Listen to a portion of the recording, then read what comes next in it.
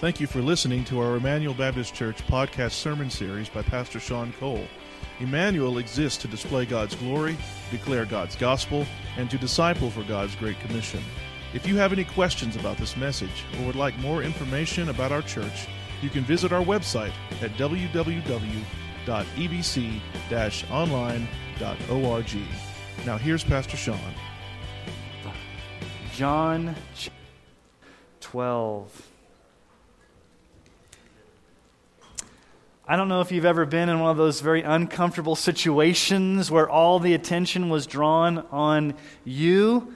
I remember when I was growing up, sometimes you'd go to a restaurant and it would be your birthday and your family and friends would celebrate you and the waitstaff would come out and sing some goofy song and clap at you and say, happy birthday, have happy birthday, all this kind of weird stuff, and everybody's looking at you and you feel really, really uncomfortable. Some of us don't like the attention being drawn on us. Now, some of you may really like the attention being drawn to yourself. And there's those times in public where it just is really awkward.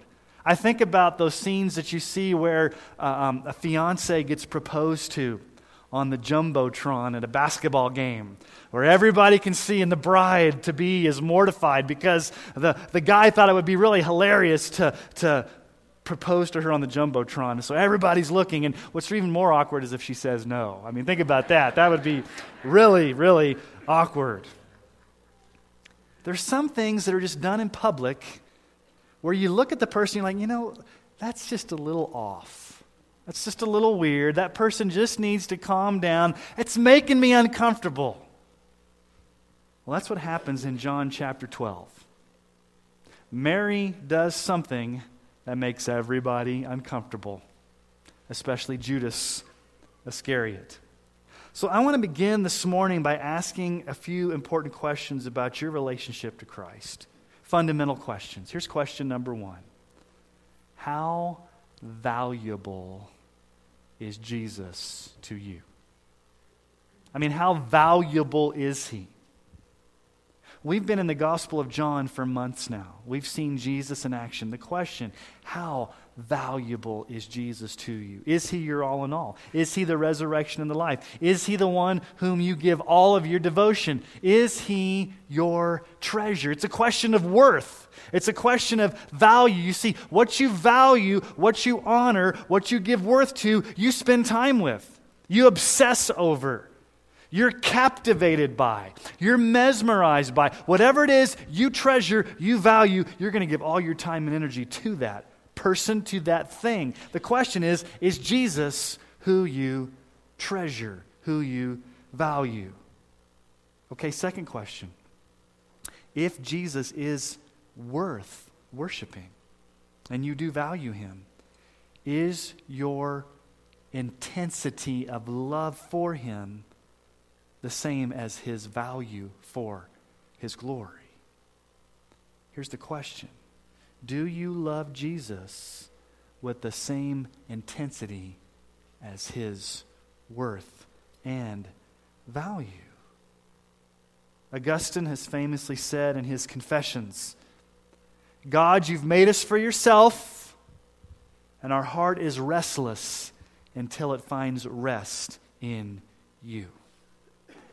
Your heart will always be restless until it finds true rest in Jesus. You were made, I was made, to glorify God. What does the Westminster Shorter Confession say?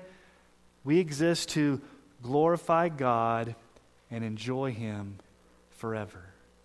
That's why you and I were made, to find pleasure in God, to glorify God, to find rest in God, to find Christ as our treasure. Jonathan Edwards has written extensively on this pursuit of Christian joy and the religious affections. I don't encourage you to read it because it may take you a few years. I read a few chapters, I'm actually a few paragraphs, and I have to backtrack. What did Jonathan Edwards really say? Let me paraphrase his wording to you, because I think what he says is very important. He says, and this is a paraphrase, the things of our faith are so great that the only suitable response of our hearts should be nothing less than lively and powerful. Nothing else should move our hearts with passion as in Christ, and nothing is so ugly and disgusting as lukewarmness. You want to know something that's disgusting and ugly, he says? Look at a lukewarm Christian whose passion for Christ has waned. The Bible is very clear. You and I were created to find joy, to find hope, to find satisfaction in Christ alone. Psalm 16:11. You make known to me the path of life. In your presence there is fullness of joy. At your right hand are pleasures evermore. What does God offer you? Pleasures evermore. Joy, fullness of joy. In Christ we find the maximum of joy. Psalm 37:4, delight yourself in the Lord, and He will give you the desires of your heart. Delight yourself. Find joy in the Lord. Find strength in the Lord. Find your hope in the Lord. And you find out that He will begin to orient your desires of your heart to be what He has desired for you when you find your joy in Him. Philippians 4:4. Rejoice in the Lord always. And again I say, rejoice. You remember that old song? Rejoice in the Lord always. Again I will say it, rejoice. Paul commands us here to rejoice. Philippians, that was Philippians. 1 Thessalonians 5:16, rejoice always. Rejoice always. And Peter says it this way in 1 Peter 1:8. Though you've not seen Him, you love Him. Though you do not see Him, you believe in Him, and you rejoice with joy that it's inexpressible and filled with glory. None of us here has seen Jesus, but we love Him. And we have a joy inexpressible in Him. Or at least that's the way it should be if you claim the name of Christ. This is what we were made for. You and I were created to rejoice in the Lord, to glorify the Lord, to find pleasure in the Lord, to find hope in the Lord, to find meaning, to find satisfaction, to find purpose, to glorify God and enjoy Him forever. And so when we come to this passage of Scripture, we see Mary anointing the feet of Jesus in an extravagant display of worship. And so as we read just these 8 verses, here's the main point of the passage of Scripture for this morning. Gospel-centered worship occurs when your love for Jesus matches the worth of Jesus. Now think about that for a moment. How worthy is Jesus? Pretty worthy, right? Does your love for Jesus match the worth of Jesus?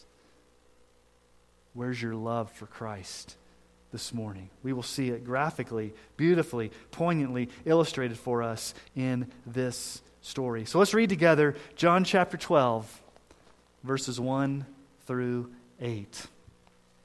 Remember last week Lazarus has been raised from the dead, and Lazarus' sisters were Mary and Martha. So here we go. 6 days before the Passover, Jesus therefore came to Bethany where Lazarus was, whom Jesus had raised from the dead. So they gave a dinner for him there. Martha served, which is what Martha does with her giftedness, and Lazarus was one of those reclining with him at the table.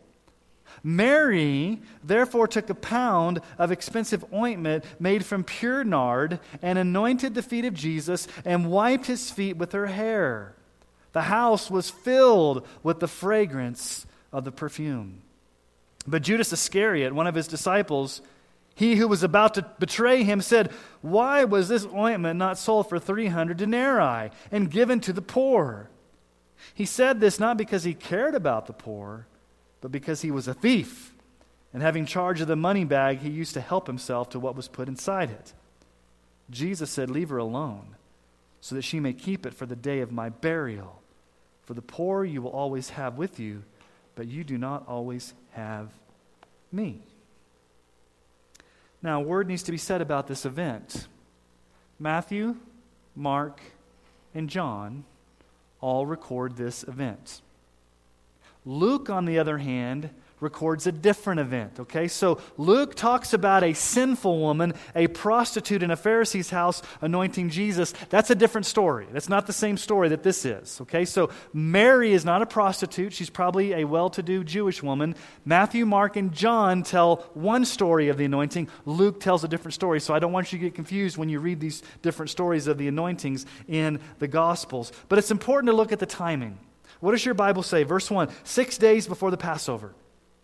It's Passover. Okay, so this is Saturday night before Sunday, Palm Sunday.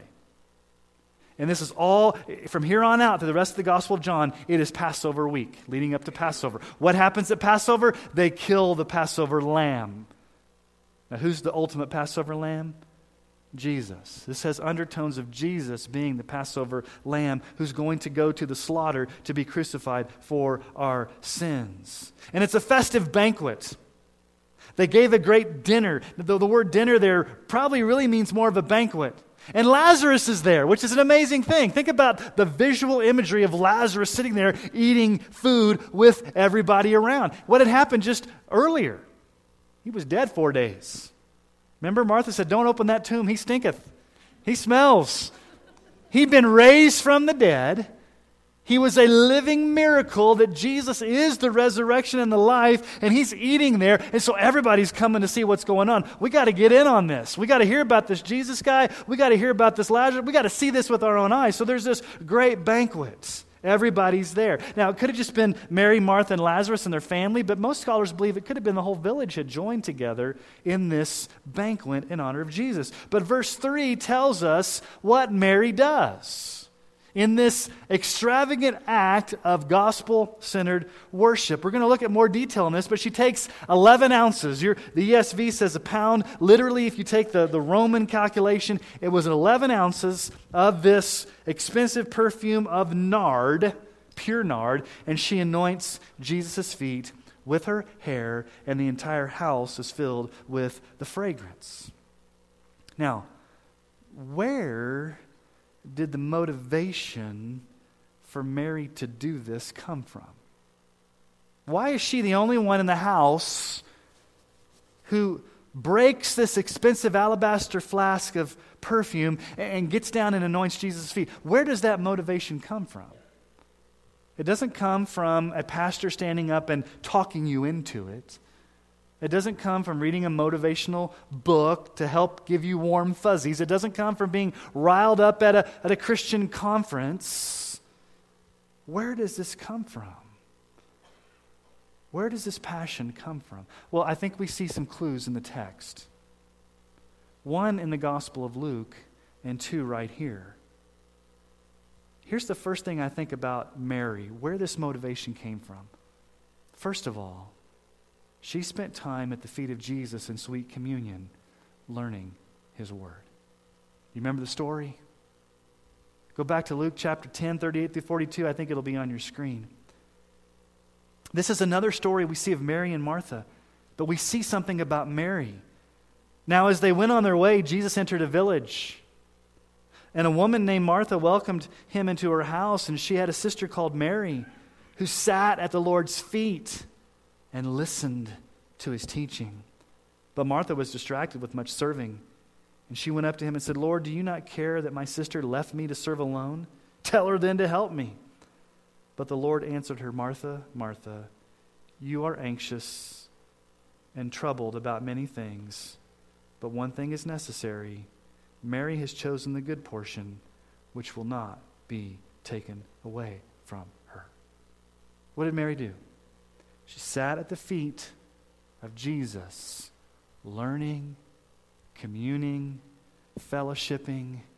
And Jesus says, Martha, she chose the good thing, the good portion. So somehow there was in Mary this communion with Christ, this relationship with Christ where she sat at his feet in sweet communion, learning. But secondly, I think she believed in his power to raise the dead as the resurrection and the life. What had she just witnessed? She saw her brother raised from the dead. She heard Jesus say, "I am the resurrection and the life." She saw the power of the gospel right before her eyes. Jesus raised Lazarus from the tomb. She saw that. She believed it. She saw it with her own eyes. She understood this power. But thirdly, and this is more of an opinion, so take it as that, I think she had a keen awareness of the beauty of the gospel. Now, why do I say that? What does Jesus tell her in verse 7? Leave her alone, that she may keep it for the day of my burial. You won't always have me here. Mary knows something's going on here. I think she's spiritually aware that what she's doing to Jesus is a precursor, a prefiguring, a prediction of his burial. Which means what? He had to die first. I think Mary understood the significance of what was going to happen in the next few days. That her Savior was going to die, be buried, and rise again. And so in a sense, she, quote unquote, anoints him while he's still alive, when you would anoint somebody who had died. So it's the same with us today. How do you worship Jesus? With the passion and intensity that Mary does? Well, it comes from spending time with the Lord. Sitting at his feet in sweet communion, learning from his word, spending time in prayer, private personal worship. It also comes in believing the power of the gospel, believing that he is the resurrection and the life. I love what Spurgeon said about this text. He says, you must sit at his feet or you will never anoint them.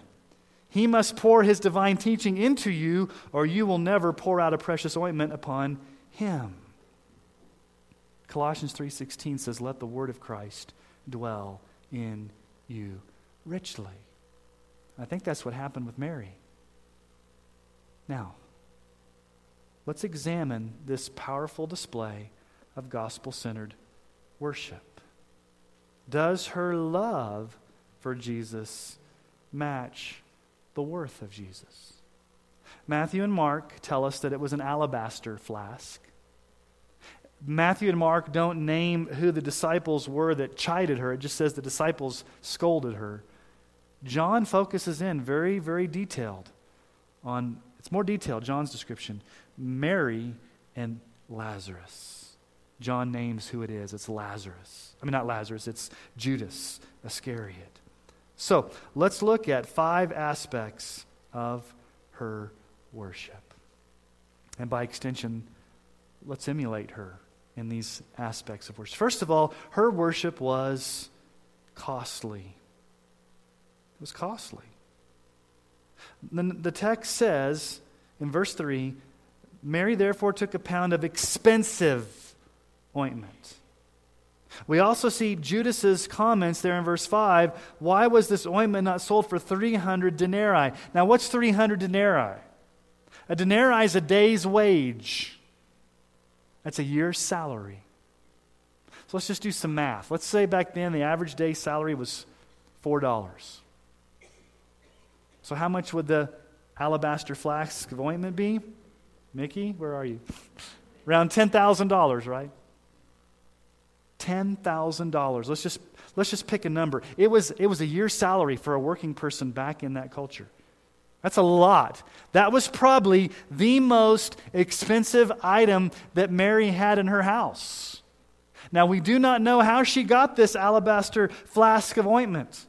Was it a family heirloom, which was very, very important? We don't know. Was it something she'd saved years and years to get? We don't know. All we know was that it was valuable. It was extravagant. It was costly. And what does she do? She breaks it open and she uses it to anoint Jesus. It was costly. It cost her something. Let me ask you a question. What are you sacrificing to worship Jesus?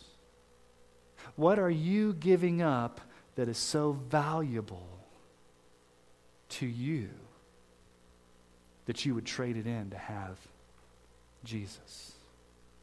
You know, oftentimes I think our worship of Jesus, to be honest with you, is convenient and comfortable. We like to worship Jesus on our terms, when it's convenient, when it's comfortable, when it's not costly. We as Americans don't like to give up our comforts and our convenience. We don't like the cost of taking up our cross and following Him. And here's the problem. It's because we don't find Jesus truly valuable. If He were valuable, if He were worthy in our eyes as He truly is, then no amount of money, no amount of success, no amount of fame, no amount of nothing would compare. We'd give it all up to worship him. Her worship was costly. It cost her a year's salary of this special fragrant ointment, perfume. Worship that's not costly may not be true worship. It may just be convenience and comfort. Number 2, her worship was genuine. Now notice in verse 3, it was pure nard. Now what's nard? It's kind of a weird, not a nerd, nard, or spikenard. This was a very exotic plant that had spikes from northern India that had this amazing, powerful, beautiful smell. It's pure, unadulterated nard. So it had to be imported somehow from India to come to Palestine where Mary is. And the language says it was pure nard. It was genuine. It was not watered down. It was unadulterated, pure, 100% nard. Think about worship for a moment. Is your worship pure? Is it genuine? Or is it watered down? Is it diluted? Is it hypocritical? Is it half-hearted? I think about going to the spice aisle at your local grocery store. What do you see there? Pure vanilla extract versus imitation vanilla flavoring. Okay? There's the pure stuff, pure virgin olive oil versus some Spam. Okay? Not Spam, Pam. Whatever. You can tell how much I cook. Spam, Pam, whatever it's called. You're laughing because you know. Which one would you rather cook with? Pure virgin olive oil or Walmart generic Pam? Not Spam, Pam, Spam. This was genuine. She's holding nothing back. It's pure nard. It's expensive nard. She's pouring it out. It's a year's salary, thousands and thousands of dollars. Jesus tells another woman earlier in the Gospel of John about worship. In John 4, 23 through 24, but the hour is coming and is now here when the true worshipers will worship the Father in spirit and in truth, for the Father is seeking such people to worship him. God is spirit, and those who worship him must worship him in spirit and in truth. Spirit and in truth. We're to have this genuine, pure worship of Jesus that's unadulterated, that's not diluted. Psalm 86:11, I like the way the NIV words it. Teach me your way, O Lord, that I may rely on your faithfulness. Give me an undivided heart that I may fear your name. An undivided heart. Lord, I don't want to worship you with a divided heart. What's a divided heart? My heart's going this way, my heart's going that way. I've got all these distractions. No, I want a single-focused heart. I want a pure heart. I want an undiluted heart. I want a fixed heart on you, Jesus, and only you. I don't want a divided heart. I want a pure heart. So her worship was costly. Her worship was genuine. But number 3, her worship was humble. Now, what does she do? She anoints Jesus' feet. Now, normally you'd anoint a person's head.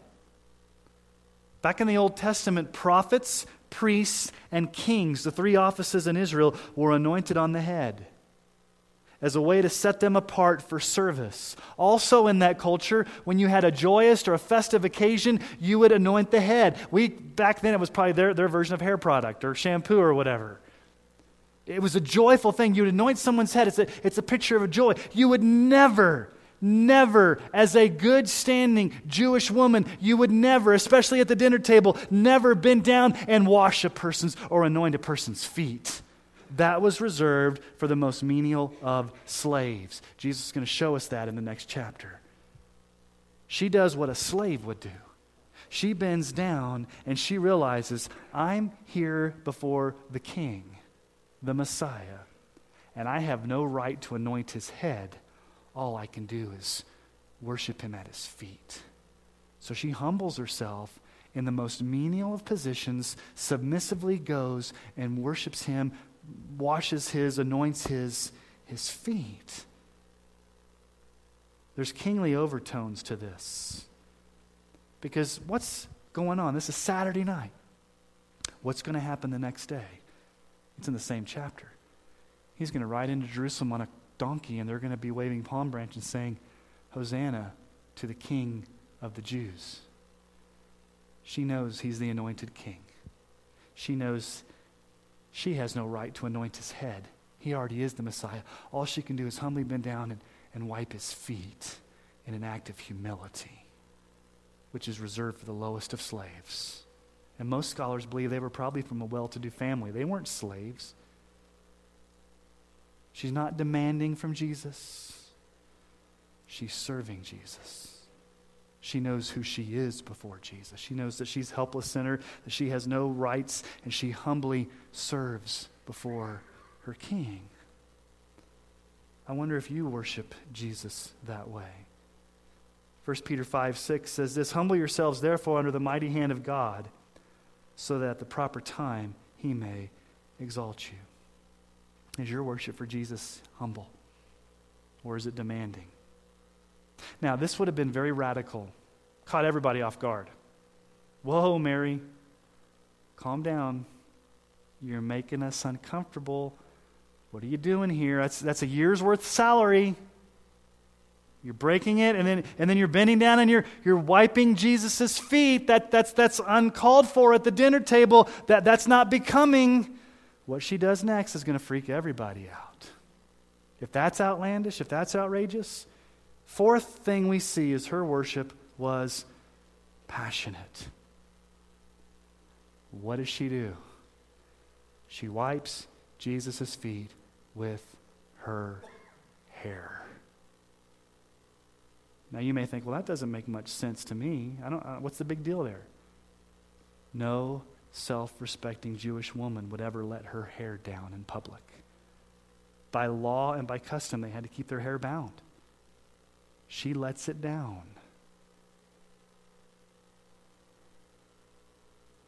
Which would have been highly offensive. Which means this: Mary could care less what anybody else around her thought. Her only thought in that moment was, I'm in the presence of Jesus. It's an audience of one. He's the only one I care about. I don't care if I look foolish. I don't care if I break social taboos. I'm going to worship him passionately. And I'm not going to use a towel. I'm going to use my hair. Now, what was a woman's hair? The Bible says a woman's hair was her glory. Paul tells us in 1 Corinthians 11, a woman's hair is her glory, which means in that culture, a woman had long hair. It was her glory. It was what made her feminine. It's what made her beautiful. It's what defined a woman. You knew a woman was a woman back in the Old Testament times and the New Testament times because she had long hair. And so what's she doing? The thing that defined her womanhood, the thing that was her glory, she's using that to serve Jesus. So instead of bringing glory to herself, she's bringing glory to the Lord in the giving of her hair, if you will, on his feet. And here's what's amazing. Not once does Jesus tell her to stop it. Do you see in the text Jesus saying, now wait a minute, Mary, this is way too much. You're making me uncomfortable. You're making everybody else uncomfortable. Stop making a fool of yourself now, Mary, before this gets out of control. Do you see Jesus doing that? He lets her wipe his feet with her hair in passionate worship. There are times when we should not shy away from passionate displays of worship. Now, we need to be wise about this. We don't want to draw attention to ourselves just for that sake. But oftentimes, do you find yourself not worshiping Jesus passionately because you're afraid of what others are going to think? Corporate worship. My hands are here, but my hands really want to be here. But I'm afraid if I raise my hands, people around me are going to start thinking. Or maybe you want to come down and pray at the altar because you just feel led to do that. And you're thinking, oh, everybody must think I got some major sin in my life. Or maybe there's times at the workplace where people are talking smack about everything that they shouldn't be, and you know you should speak up and give glory to Jesus, and you don't because you're shy. You're more concerned about what other people think than about Jesus. Mary could care less. She breaks the alabaster flask, years' worth of salary, anoints Jesus' feet as a humble servant with her hair in an act of passionate, extravagant worship. Jesus says this in Matthew 26:10. Matthew's version of this. Jesus, aware of this, said to them, "Why do you trouble the woman? What she's done is a beautiful thing to me." It's a beautiful thing, Jesus says. What she's done is a beautiful thing. Would that everybody else in the house had done this. You're getting on her for doing this. Would that you all would have been at my feet. Because I'm not going to be here much longer, is what Jesus is saying. She's the only one that took the risk, that took the cost to worship Jesus in that manner. And the disciples are chiding her, especially Judas.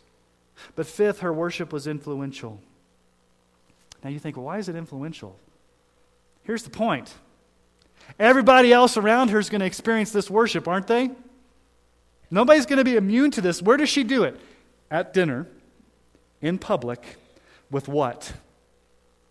Something that smells.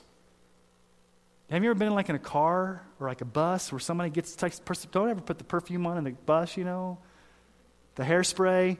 I'm very sensitive to smells, and that just drives me crazy. I was in youth group, and we'd be like 15 passenger vans, and we'd all be packed in there, and the girls would start spraying the perfume. Oh my goodness. It wafted through the whole car. What does it say there? You could smell it. Why does it say that? Look at the end of verse 3. The house was filled with the fragrance of the perfume. Now, why does John give that little incident? Why was there's a lingering effect? Her worship, in a sense, rubbed off on everybody else. They saw it, they smelt it, they observed it. It had a lingering effect, a lasting effect. It was influential.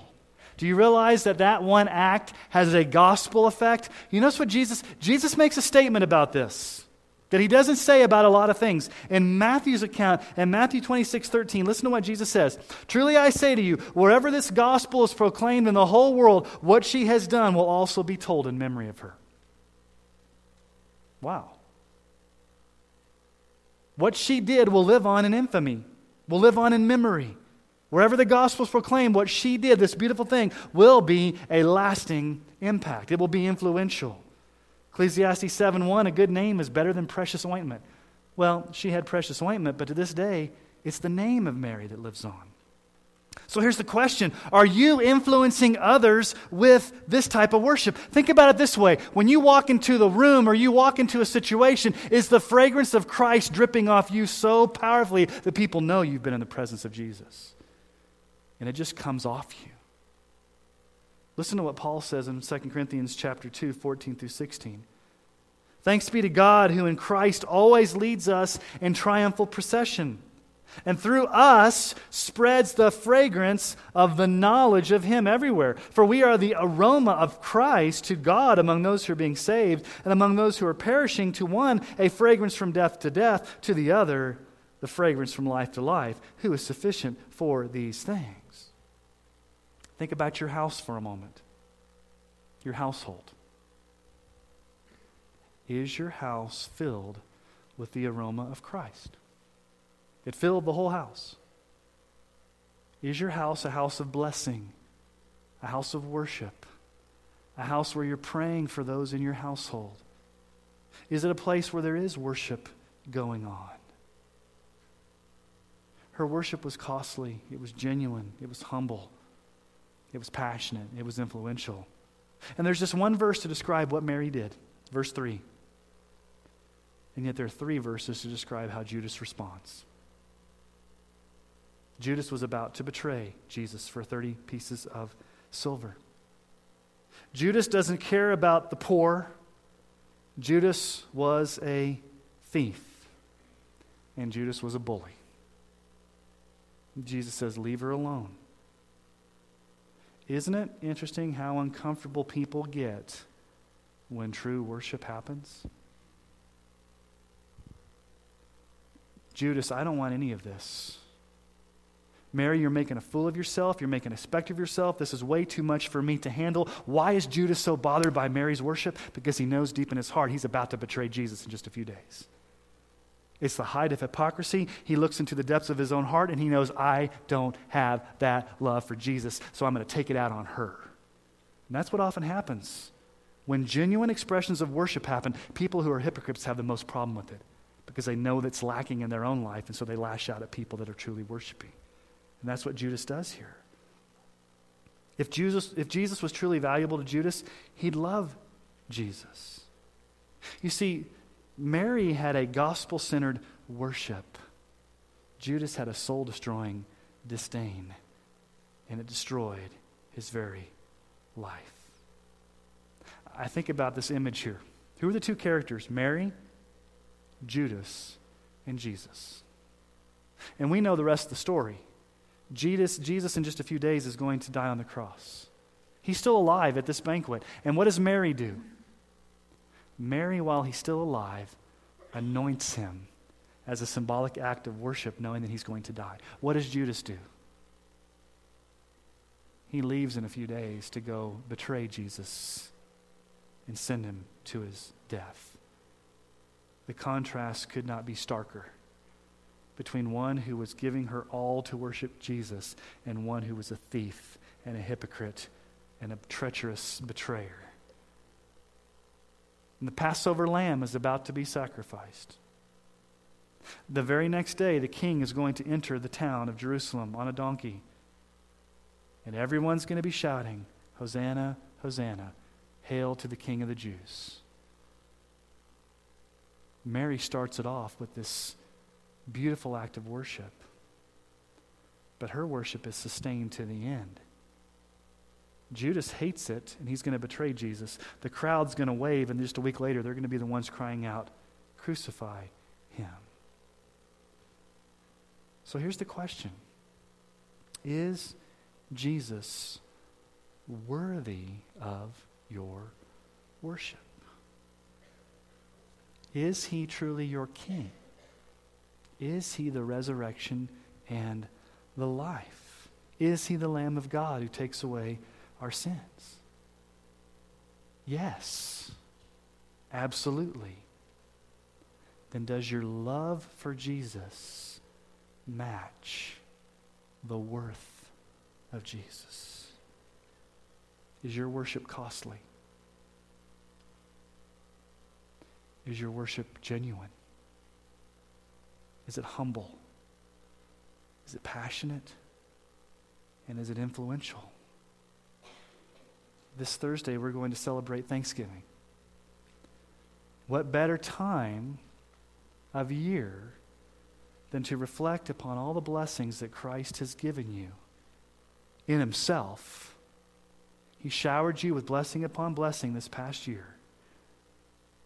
Let's look at Mary's life as a model of how we can worship Jesus this week with a passionate, gospel-centered, extravagant, wholehearted display of love, attention, and devotion. Because he is worth it. Got to believe he's worth it. If he's not worth it, we're wasting our time. If he is worth it, then he demands our all. And not just worship on Sundays, but in a lifestyle of worship every day. Where when we leave this place, we have the smell of Christ on us for everybody to hear, smell, see, touch. Because we love Jesus and he's worth it. So let me ask you to bow your heads this morning.